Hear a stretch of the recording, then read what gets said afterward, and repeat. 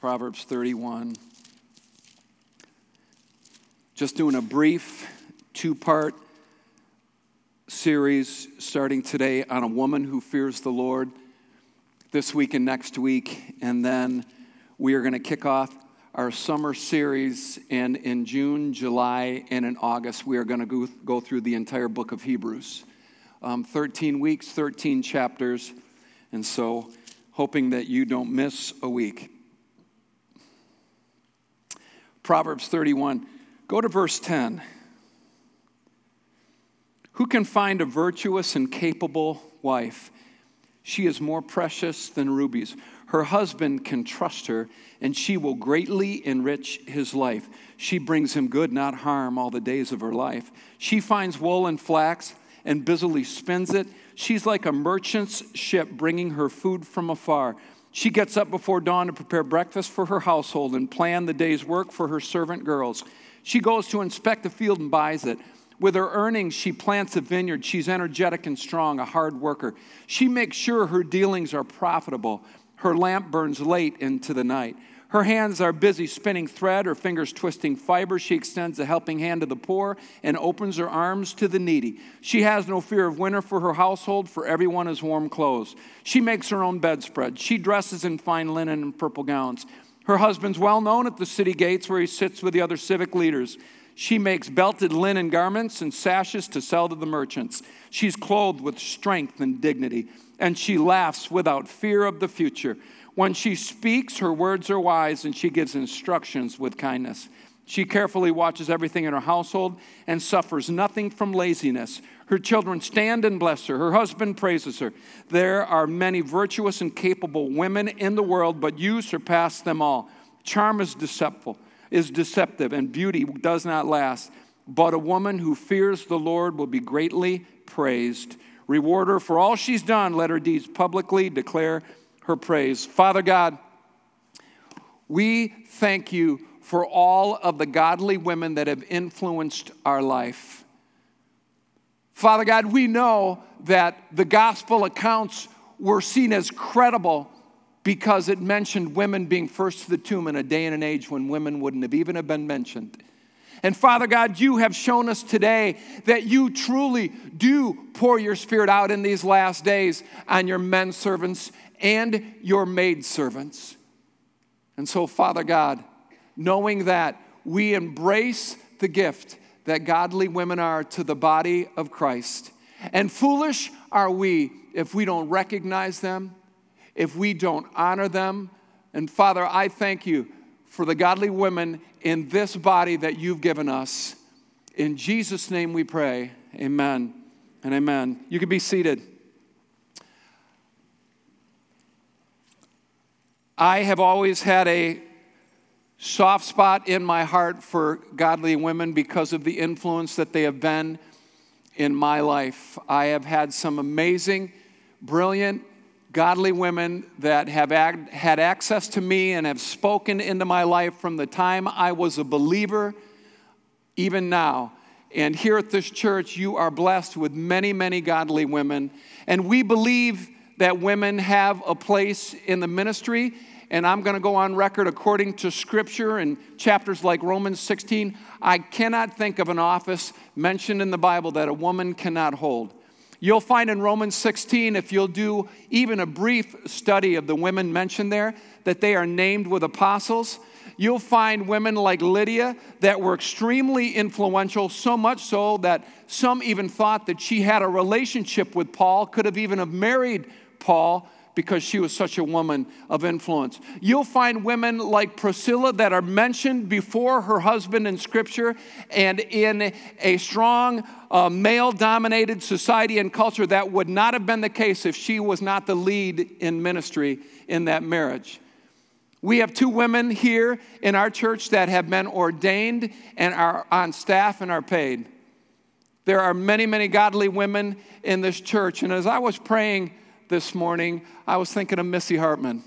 I was thinking about how when our church began, Missy was there.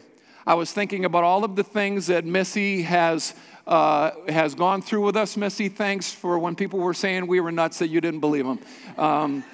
And Missy does so much behind the scenes. If there's a meal, if there's a ride, she is there.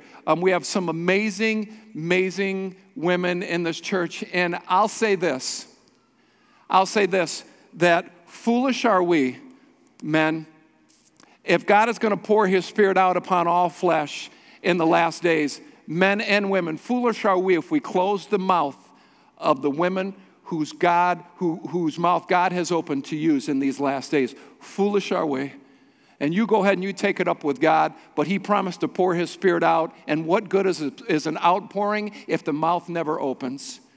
And so let's look at this Proverbs 31 woman. Notice here that the language used speaks of a woman of excellence.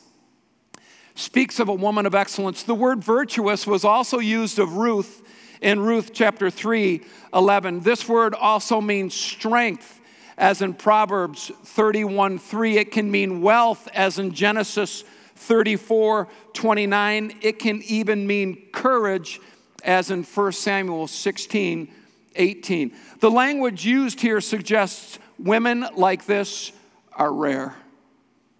If there's ever been a standard that is set forth for women in Scripture, I believe it's found here in Proverbs 31. In verse 10, it says, "Who can find a virtuous and capable wife? She's more precious than rubies." More precious than rubies. No price tag on a woman like this. The New King James says, "For her worth is far above rubies." I love verse 11. Her husband can trust her. The New King James says, "The heart of her husband safely trusts her." How many of you know that a godly woman leaves the husband no concern for her? How many of you know that a godly woman is a blessing to the husband? The Message Bible says her husband trusts her without reserve and never has reason to regret it. Don't you love it? So much mistrust today in marriages. Couples struggle to trust each other financially, sexually. The woman who fears the Lord gives her husband no concern. I believe God would have us not so concerned about each other so that we can face the concerns life throws at us together. Doesn't that make sense? I don't think God wants us concerned about each other. I think that's dividing and conquering. I think God would have us not concerned about each other, but concerned about what is being thrown at the church today, at Christians today, so that we can face concerns together. I think if you can divide a house, it'll fall. And I think together, the two are one. The two are one. What did Peter say?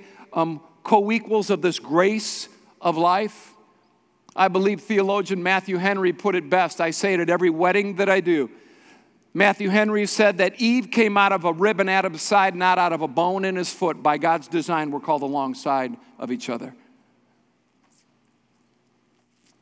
Something's wrong with some of the traditions that the church has held for years, and the Bible's clear on it. In Matthew 15, the traditions of men make the word of God of no effect. Be very careful about traditions that you hold to, because they can be choking the word of God.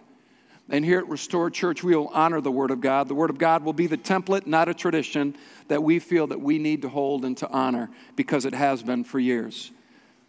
Notice that a woman who fears the Lord finds wool and flax and busily spins it. She doesn't have any time to be a busybody. She doesn't have time for it. She doesn't have time to be meddling into affairs that are not her own. She's busy. She's busy, she's a goer, she's a doer, and she's godly. In verse 15, we see that a woman who fears the Lord prepares and plans. In verse 17, a woman who fears the Lord is strong and energetic, hard worker. In verse 18, we see that a woman who fears the Lord makes sure that what she does is profitable, and she's not afraid to work late. And can I show you why women who fear the Lord are going to be needed so much in these last days, and why I believe, men, if we don't watch it, women will be the greater influence in society today, because they're typically the ones that are raising those children when the men have left. And you ask me who was more influential to Charles and John Wesley, their mother or their father, and it was hands down Mama. Mama raised those kids. She was godly. She would sit there in a small house with, I think, 10 kids, I think there were. She would throw her apron over her head, and every kid knew that she was praying, and they left her alone, and she would pray for an hour to 2 hours at a time. What a woman of God she was. Look at 2 Timothy chapter 3 with me, and let's see what the Word has to say about women in the last days. Rick Renner does an amazing study on 2 Timothy chapter 3. I would encourage you to look it up. It's good stuff.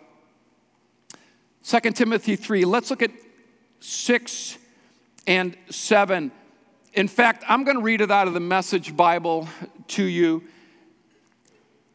It says, these are the kind of people who smooth talk themselves into the homes of unstable and needy women and take advantage of them. Women who, depressed by their sinfulness, take up every new religious fad that calls itself truth. They get exploited every time and never really learn. I can't not tell you how much our women's ministry means to me. And it was no easy task for Lisa to embrace the women's ministry of this church. She's an introvert by nature, and she struggled being in front of 5 women, let alone 500 that she's been in front of at times. I cannot tell you how important you are to this church, ladies. More often than not, the women's meetings are well attended, and it is more often than not the women that are praying. It is more often than not the women that are doing the lion's share of the serving. Men, we need to step up our game. And if we want to be the leaders in the church and in the homes like we're supposed to, then we can't talk about it. We need to simply step up and lead. And I'm so grateful for the women of God at our church. I believe that God is raising up Deborahs left and right that are full of the Spirit of God and wisdom, who will be sought out in times of need. And today, being Pentecost Sunday, I want to talk about where women of God, where men of God truly draw their strength from. Because 3 things mark Christianity. 3 things mark coming into the kingdom of God and leaving a world of darkness. Those 3 things are leaving one kingdom and entering into another.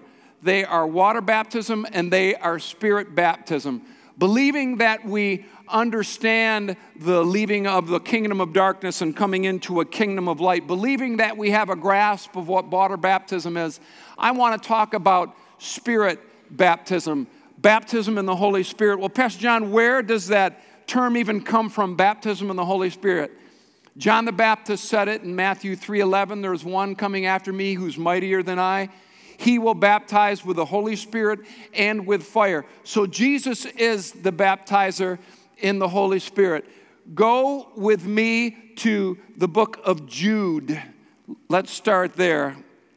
And I don't know if I'm going to take these scriptures in order, so I hope I don't drive you crazy back there, Michelle. Jude 20. It says, but you, dear friends, must build each other up in your most holy faith. Pray in the power of the Holy Spirit. Pray in the power of the Holy Spirit. I loved it. We were watching the recording of the royal wedding because I love my sleep too much to get up at 5 in the morning. If you did that, I don't even understand. I loved Bishop Curry and how he was talking about the power of love. I thought it was such a passionate message in a pretty stoic and a pretty stiff environment. I thought it was pretty good. Any of you that watched it, it would be worth, checking it out. Where does the power come from? Well, the power comes from the Spirit. The power comes from the Spirit. Go with me to 1 Corinthians 14. I'm going to show you something. Maybe you've read it, but maybe you've not noticed it. 1 Corinthians 14. And why are we looking at these verses? Because here at Restore Church, we believe in the present day activity and gifts of the Holy Spirit. We believe that they're in operation. We don't believe that they ceased with the disciples, that they were active until in his 90s, the Apostle John died, and then the gifts of the Holy Spirit went with him. I believe that they are still present today, and I'll make an even stronger statement. I believe that we need them just as much, if not more, than they did at the onset of the New Testament church. We definitely need it as we close the end of the church age before Jesus returns for us all. We need them today. Look at 1 Corinthians 14. Look at verse 15. Paul speaking. He says, well then, what shall I do? I will pray in the Spirit. I will also pray in words I understand. I will sing in the Spirit, and I will also sing in words I understand. What does it mean, pray in the Spirit and sing in the Spirit and pray with words I understand and sing with words I understand? Paul was speaking about speaking in tongues, praying in the Spirit, singing in the Spirit. That's what he was speaking about. And theologians believe that 1 Corinthians 14:15 was a glimpse into Paul's devotional life. This was a glimpse into Paul's devotional life. Paul was saying, what's the conclusion? Then I'll tell you what I do. I'll tell you what I do. I pray in the Spirit. I pray with my understanding. I sing in the Spirit. I sing with my understanding. Paul was giving them a glimpse of what he did in his own personal devotional life, using himself as an example. And so think with me, over 2,000 years ago, on the day of Pentecost, or Acts chapter 2 says, when the day of Pentecost had fully come. So Pentecost is 50 days after Easter. So on the day of Pentecost, God in his perfect timing, the Holy Spirit came as a mighty rushing wind. Believing that the Holy Spirit is God, and here at Restore Church, we believe in a Father God, we believe in the Son of God, and we believe in the Holy Spirit being God as well. We believe in a Trinity. Being God, the Holy Spirit changes not. God changes not. He's the same yesterday, today, and forever. And if the Holy Spirit came as a mighty rushing wind, then I believe that he still desires to move that way. Well, Pastor John, I don't know of any meetings where the Holy Spirit's blowing in and tongues like of fire are settling upon people's heads. Well, they were also all in one accord, too, in the upper room. And I believe that where there's unity, the presence of God falls. Where there's unity, there's power. In fact, Psalm 133 is based on this. How pleasant and fitting it is when the brethren dwell together in unity. There I command blessing, life forevermore. It's a place of commanded blessing, unity. So don't you think it would be part of the devil's tactic to divide the church? I also want to draw your attention. I don't believe the scripture will be in your notes, but Ephesians 6, I believe it's verse 18. It says, pray in the Spirit at all times and on every occasion. Stay alert, be persistent in your prayers for all believers everywhere. If you'll read the context here, this is speaking about the armor of God. Many of you didn't know that part of the armor of God was praying in the Spirit at all times. Pray in the Spirit at all times. We know from 1 Corinthians 14, verse 4, that when you speak in tongues, you edify yourself. You build yourself up like a building would be built. That's what was used in Jude verse 20, that same language. Build yourselves up in your most holy faith, praying in the Holy Spirit. Same language is being used in the word edify in 1 Corinthians 14:4, that as you speak in tongues, you edify yourself. So like somebody would lift weights to be strong outwardly, praying in the Holy Spirit, praying in tongues makes you strong inwardly. Joseph Prince, based on studies that he's done on 1 Corinthians 14:4, believes that there is even a restorative nature, a healing aspect to praying in the Spirit.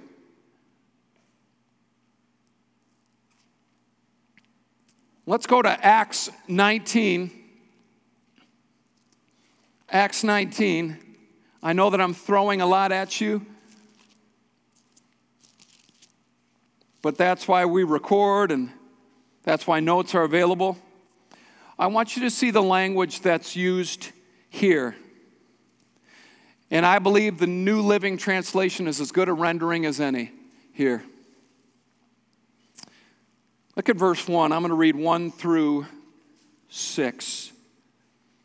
While Apollos was in Corinth, Paul traveled through the interior regions until he reached Ephesus on the coast, where he found several believers. Are these people believers? Yes, they are.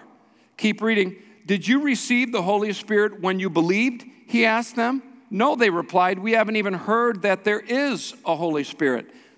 Then, look at the language that's used here. Then what baptism did you experience? He asked. They replied, the baptism of John. Paul said John's baptism called for repentance from sin, but John himself told the people to believe in the one who would come later, meaning Jesus.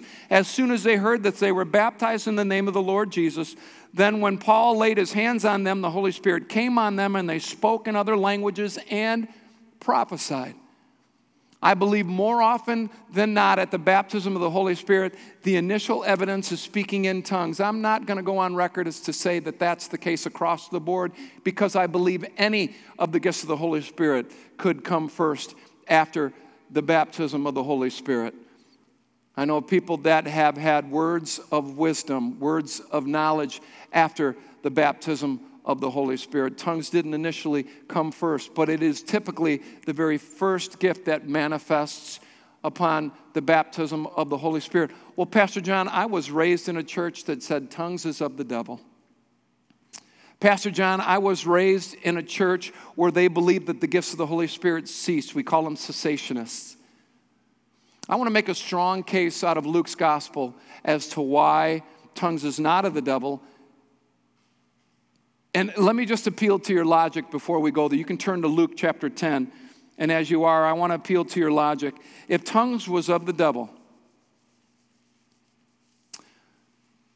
then why, when we were serving the devil, weren't we speaking in tongues? You know, I don't know about you, but when I was sitting in on those bong sessions, when I was at those keggers and I was getting hammered drunk, I never saw anybody over in a corner in a group speaking in tongues. Maybe something close, but not. I don't know about you, but when I was bar hopping back in the day, I never saw a group of people over in the corner speaking in tongues. If tongues is of the devil, then why isn't it manifesting upon the lives of unbelievers? Because it's not. And what damage we do in the body of Christ when we label something of the devil that we don't fully understand. And just because you're a little afraid of it and just because you don't understand it doesn't mean it's wrong. And just because you weren't raised with it doesn't mean it's wrong. And let me say this. If you were raised in an environment that was crazy and it was like off the wall and people were rolling in the aisles and swinging from chandeliers, that doesn't make it wrong. I love what Bill Johnson says. I believe it's in his book, When Heaven Touches Earth. Or he said, I do not want to be guilty of reducing God to my experiences here on earth. My experiences don't determine who God is. Good, bad, ugly, indifferent, they do not determine who God is. Look at Luke 10:19. Is this good stuff today? You feel challenged today? Yep, me too. Look at Luke 10:19, first verse I was ever given when I asked Jesus into my heart. First verse that I was ever given. Look, I've given you authority over all the power of the enemy, and you can walk among snakes and scorpions and crush them. Nothing will injure you. But don't rejoice because evil spirits obey you. Rejoice because your names are registered in heaven. Do you notice how the power of the enemy is likened unto snakes and scorpions? I have it underlined here, snakes and scorpions. Go to Luke chapter 11 now. Begin reading with me in verse 11. It says, you fathers, if your children ask for a fish, do you give them a snake instead? Or if they ask for an egg, do you give them a scorpion? Of course not. So if you sinful people know how to give good gifts to your children, how much more will your heavenly Father give the Holy Spirit to those who ask him? The scriptures that we've looked at show that when you ask the Heavenly Father for the Holy Spirit, that's exactly what you get. Well, Pastor John, didn't we get the Holy Spirit at salvation? Yep, you did. But the Holy Spirit did not come upon you. He dwells in you. What's the difference? Well, if we're talking about the baptism of the Holy Spirit, the baptism of the Holy Spirit is an immersion. Just like water baptism, you're immersed. It's the same thing with the Holy Spirit. You're immersed in the Holy Spirit. So at salvation, it's like getting a drink. The baptism of the Holy Spirit, it's like going swimming. You're in over your head. In over your head. Well, Pastor John, I'm afraid of losing control. Nah, you just like being in control. And if we're going to follow God, and if we're going to be obedient to God, there are going to be repeated moments in our life where we are clearly out of control. Jimmy Evans says that I don't know if I understand everything about God, but I don't want a God so small that I understand everything about him. We are in pursuit of God, and we will pursue him for all eternity because he'll never grow old. He'll never grow stale. He'll never be boring. And if our walk with God is boring, then I believe it is a lack of pursuit on our part. Just like any relationship on earth, if it grows boring, there's a lack of pursuit. And you want all that the Holy Spirit has to offer you. You need all that the Holy Spirit has to offer you. Go to Acts chapter 1.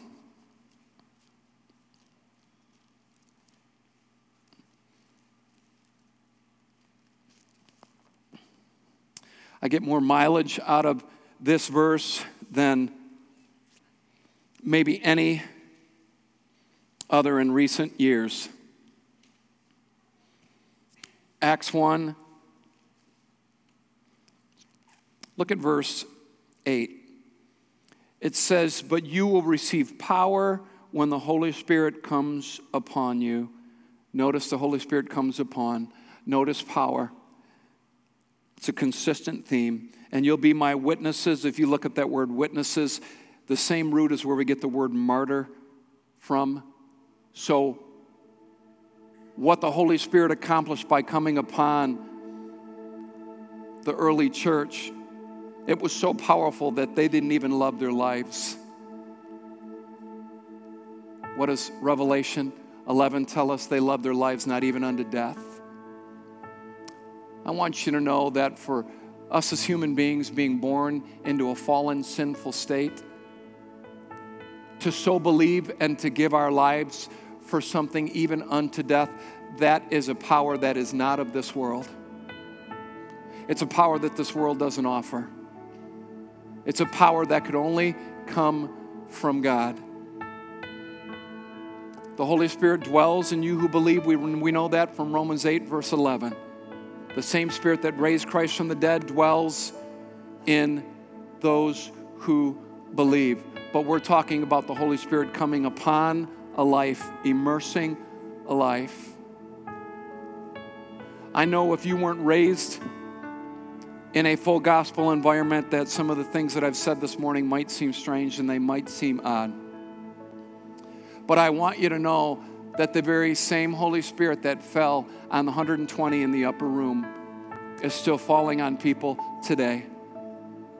I have ministered the baptism of the Holy Spirit to people that didn't even speak English and I didn't know the language.